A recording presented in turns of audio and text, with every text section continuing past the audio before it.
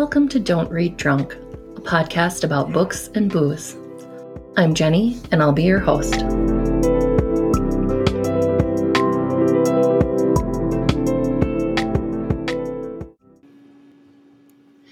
Hi, welcome back. We're on episode 6, and we're going to be talking about The Selection by Kiera Cass. So I'm still just loving this podcast, and I hope you are as well. And I'm loving it because I'm reading more than I had been. And not only am I reading more to share on the podcast, I'm reading more in general. And I'm also reading more critically than I used to. When I was in high school and college, of course, you're always taught to read critically. You need to read critically to share information in papers that you're writing. But after college and high school, I kind of got away from that really critical reading. I read for fun, I read for pleasure, and sometimes when you're not thinking critically, it feels more relaxing. But I do really enjoy the critical thinking piece of it and the analyzation of what I am reading. So that's all the good news. The bad news is I'm spending a lot more money on books. So that's unfortunate. And again, if you would like to donate, please help me out on PayPal or become a Patreon, which you'll hear more information about that at the end of the show. So I picked The Selection because it's a little lighter than some of the books that we've been discussing. It's still fun, but there's always something to analyze too with it. And so I enjoyed kind of the relaxation of the fantasy and enjoyed that, but also was able to pull out a few things and a few pieces that I'm looking forward to talking about today. Settle into the pomp and pageantry of this book with a glass of champagne. And champagne is a sparkling wine from the Champagne region of France. I didn't know this for the longest time, but if it's not from the Champagne region, then it's not actually champagne. It's just sparkling wine. And champagne, well, how does that saying go? So champagne is always a sparkling wine, but a sparkling wine is not always a champagne. So my favorite is Veuve Clicquot, Yellow Label. It is a little bit more expensive than a lot of the stuff that I talk about, but it is my kind of special go-to champagne for any celebratory event. If, something great happens or it's a holiday that I want to celebrate with friends or family, that's kind of my choice because it's an excellent champagne and enjoyed by a lot of people. It is dry. It's a brut. But even my friends and family who prefer like a sweeter wine, they will still enjoy it. If you don't like any dryness, you're probably not going to enjoy this one. But just because you might prefer the sweeter wines, you could still enjoy this. And I think a lot of it is because of the quality of this champagne. If you're a taste tester and you're a professional, you're supposed to be able to taste vanilla flavors and toastiness as well as yellow and white fruits. I am not a professional. I could taste a little bit of the toastiness and like a light fruit flavor. Did not taste the vanilla at all. But it's just a good rich flavor and really enjoyable, nice and bubbly. Let's talk about Kiera Cass now. So Kiera Cass was born May 19th, 1981, so she is 40 years old. I love how in the About the Author section, it's really appropriate, especially for the book, but she says she's kissed approximately 14 boys. And I love when authors kind of do some fun and unique stuff because the About the Author is usually, where they live, where they grew up. In fact, that's pretty much what I've talked about, where they got their degree from. But this just reminds us that she is a real person. So it makes her more relatable, I think. So she was born and raised in Myrtle Beach, South Carolina. She's of Puerto Rican descent. And she graduated from Radford University with a degree in history. There is a little bit of a controversy about a situation that happened, and I debated whether I wanted to share it or not, because I don't believe personally that it comes into play with what I want to talk about, but it's also a very unethical situation.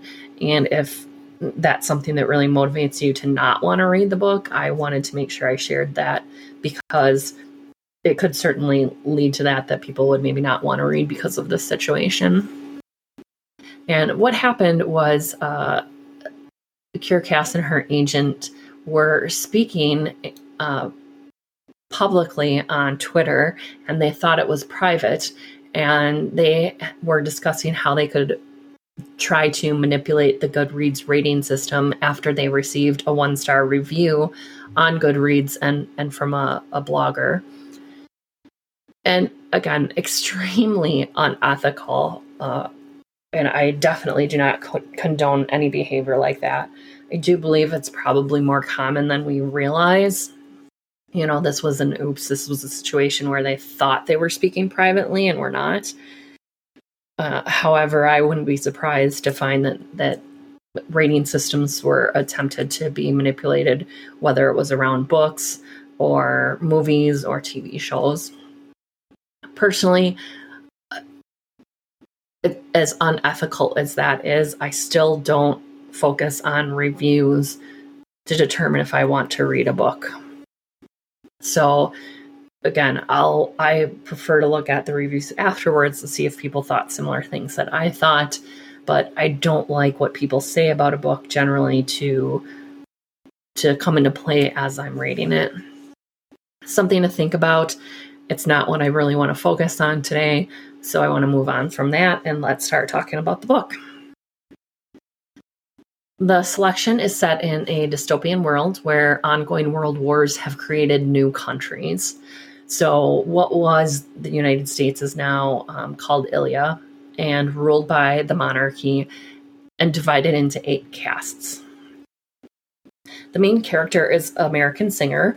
She's a 6 and she's part of the arts caste. So everyone who is a 6 finds their living or makes their living through the arts of one form or another. She's a singer. Her older brother is a sculptor. Her younger brother is trying to figure out what he is best suited for and is practicing his painting. So the monarchy uses a bachelor type system to find a spouse for the prince. The idea is drawing a newly formed country together through love and hope. And what is more hopeful in life than young love? So America is forced to apply and is chosen for the selection. And so she must leave her friends and family behind and the boy that she's in love with. So the trilogy follows America through the journey of navigating these rebel attacks that are happening against the palace and the monarchy and all these, catty young women, some nice young women who are all trying to steal the heart of the prince. It's really half Hunger Games and half The Bachelor without them trying to kill each other like they do in Hunger Games. So I think it's really interesting because a lot of YA novels have no parents or absent parents. And I wouldn't say America's parents are absent from her life and are having a relationship with her, but they aren't truly present throughout the story. And one of the reasons I think for this is that in the YA novels, it's giving the readers that fantasy of freedom. Because if you're kind of in that YA category, that's where you're starting to look. You're starting to want to be independent from your family. And that fantasy, reading that book, kind of gives you that freedom and that independence away from your parents or your family. And of course, I'm an adult. YA is popular with adults too. And I think it brings them back to a time when they had their whole lives ahead of them. In 2012, there was a survey done by a market research firm that found 55% of YA books, readers of YA books, are adults. So I think it's a form of escapism for not only young adults, but also the older readers, the actual adults that are reading YA books. And I think a lot of these books should be read as such. There's always something to analyze, and I think we can do better. In fact, we're going to talk about how I think we can do better. But a lot of this is escapism, especially I think if you're an adult reading the book. I think there's an opportunity to be more impactful for the young adults who are reading these books. And that's what I want to talk about. So this specifically isn't a book for deep thinking, but I think we can think deeply about it and talk critically about it. And I would like to see a shift in YA books. There's so many cliches in these YA books, like being a princess. So America doesn't initially want to be a princess. And then she starts thinking, okay, it might be nice. And I think this is also funny because I never wanted to be a princess because I knew the princess doesn't have any power. So I wanted to be the queen. And we had 40 acres when I was growing up that I ran around on. And I had my wooden sword that I made with my grandpa in his woodworking shop. We made a wooden sword, so I would go around and I was the queen, and I would smack my wooden sword against all the trees. But that's also a cliche that everybody wants to be the princess. Another thing that's really common and threads through a lot of the YA novels is that a lot of the main characters don't want it to be in the spotlight, and they're thrust into it by either accident or force. And I guess my question along with that is, why can't we teach young women that there's nothing wrong with drive and ambition? That you're not going to find success by being lackadaisical, and that it's a lot of hard work. And I think the YA themes that are showing these young ladies being thrust into the spotlight are missing out on the opportunity that there's nothing wrong with wanting better than what you have. There's nothing wrong with working harder for it. You don't have to be content with your life. You don't just have to wait for it to happen to you, that it's important to be proactive. Another cliche is, oh, poor America does not realize how beautiful that she is. Again, another common trait among main characters in YA novels. And since when is this a good trait? I think there's such a big difference between confidence and arrogance, and YA novels are a great way to start teaching this distinction that whoever these main characters are, in this case, America, why can't she recognize and appreciate the things that, the good qualities she has? She just is constantly doubting herself. And I think that a lot of times when you're that age, you are doubting yourself. But how can we change that? How can we encourage young women to be proud of the different traits that they have, be proud that they are different, that they're not the same as everyone else? And America has all these doubts because she's from one of the lowest castes in the country and one of the lower castes among all these other young women. But she doubts herself and she doubts these traits in herself, and she's not like other people. And when are we going to start celebrating that uniqueness is better than being like everybody else?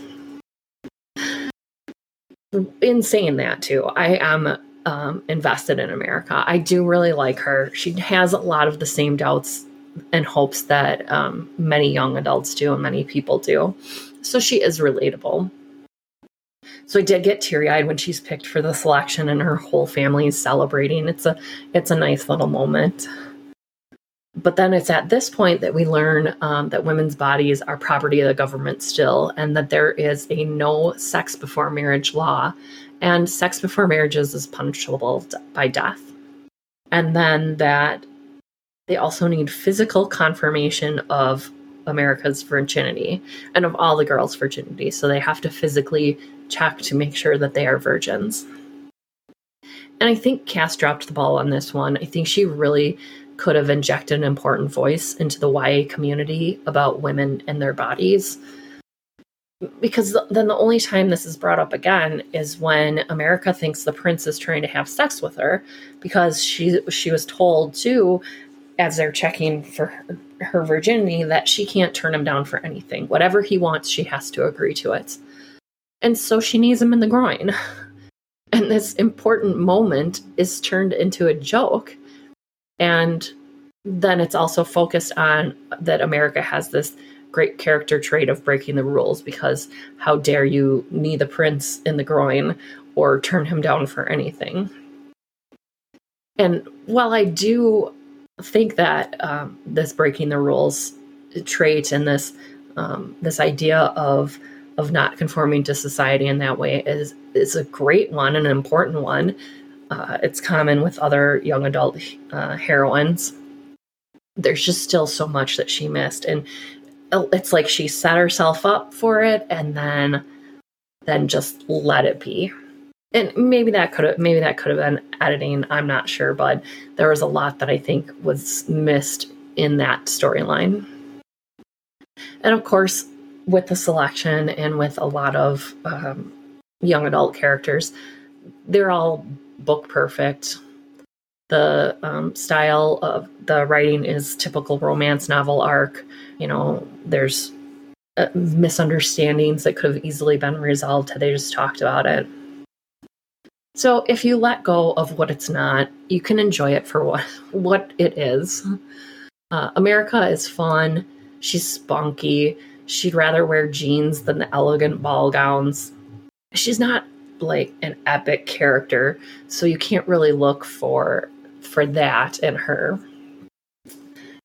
Enjoy the descriptions of the food, sip your champagne, and imagine being among the girls of the selection. Luxuriate in the description of the palace like you're in one of America's bubble-filled baths. It's just the imagery, and it's fun. It reminds me a lot of the TV show Reign, which is about Mary, Queen of Scots. And if you've seen that, the show, again, is not a particularly great show, but just the dresses that the girls are wearing and the outfits, it's just incredible. And I think they won awards for that, actually, that it was just really stunning. And so that's what I imagine the selection to be. It's so Reign is set in history. It's a historical show. And with the selection, it's set in the future, but it feels very historical. It's, it's a pleasurable fantasy, and there's nothing wrong with a little fantasy in your life.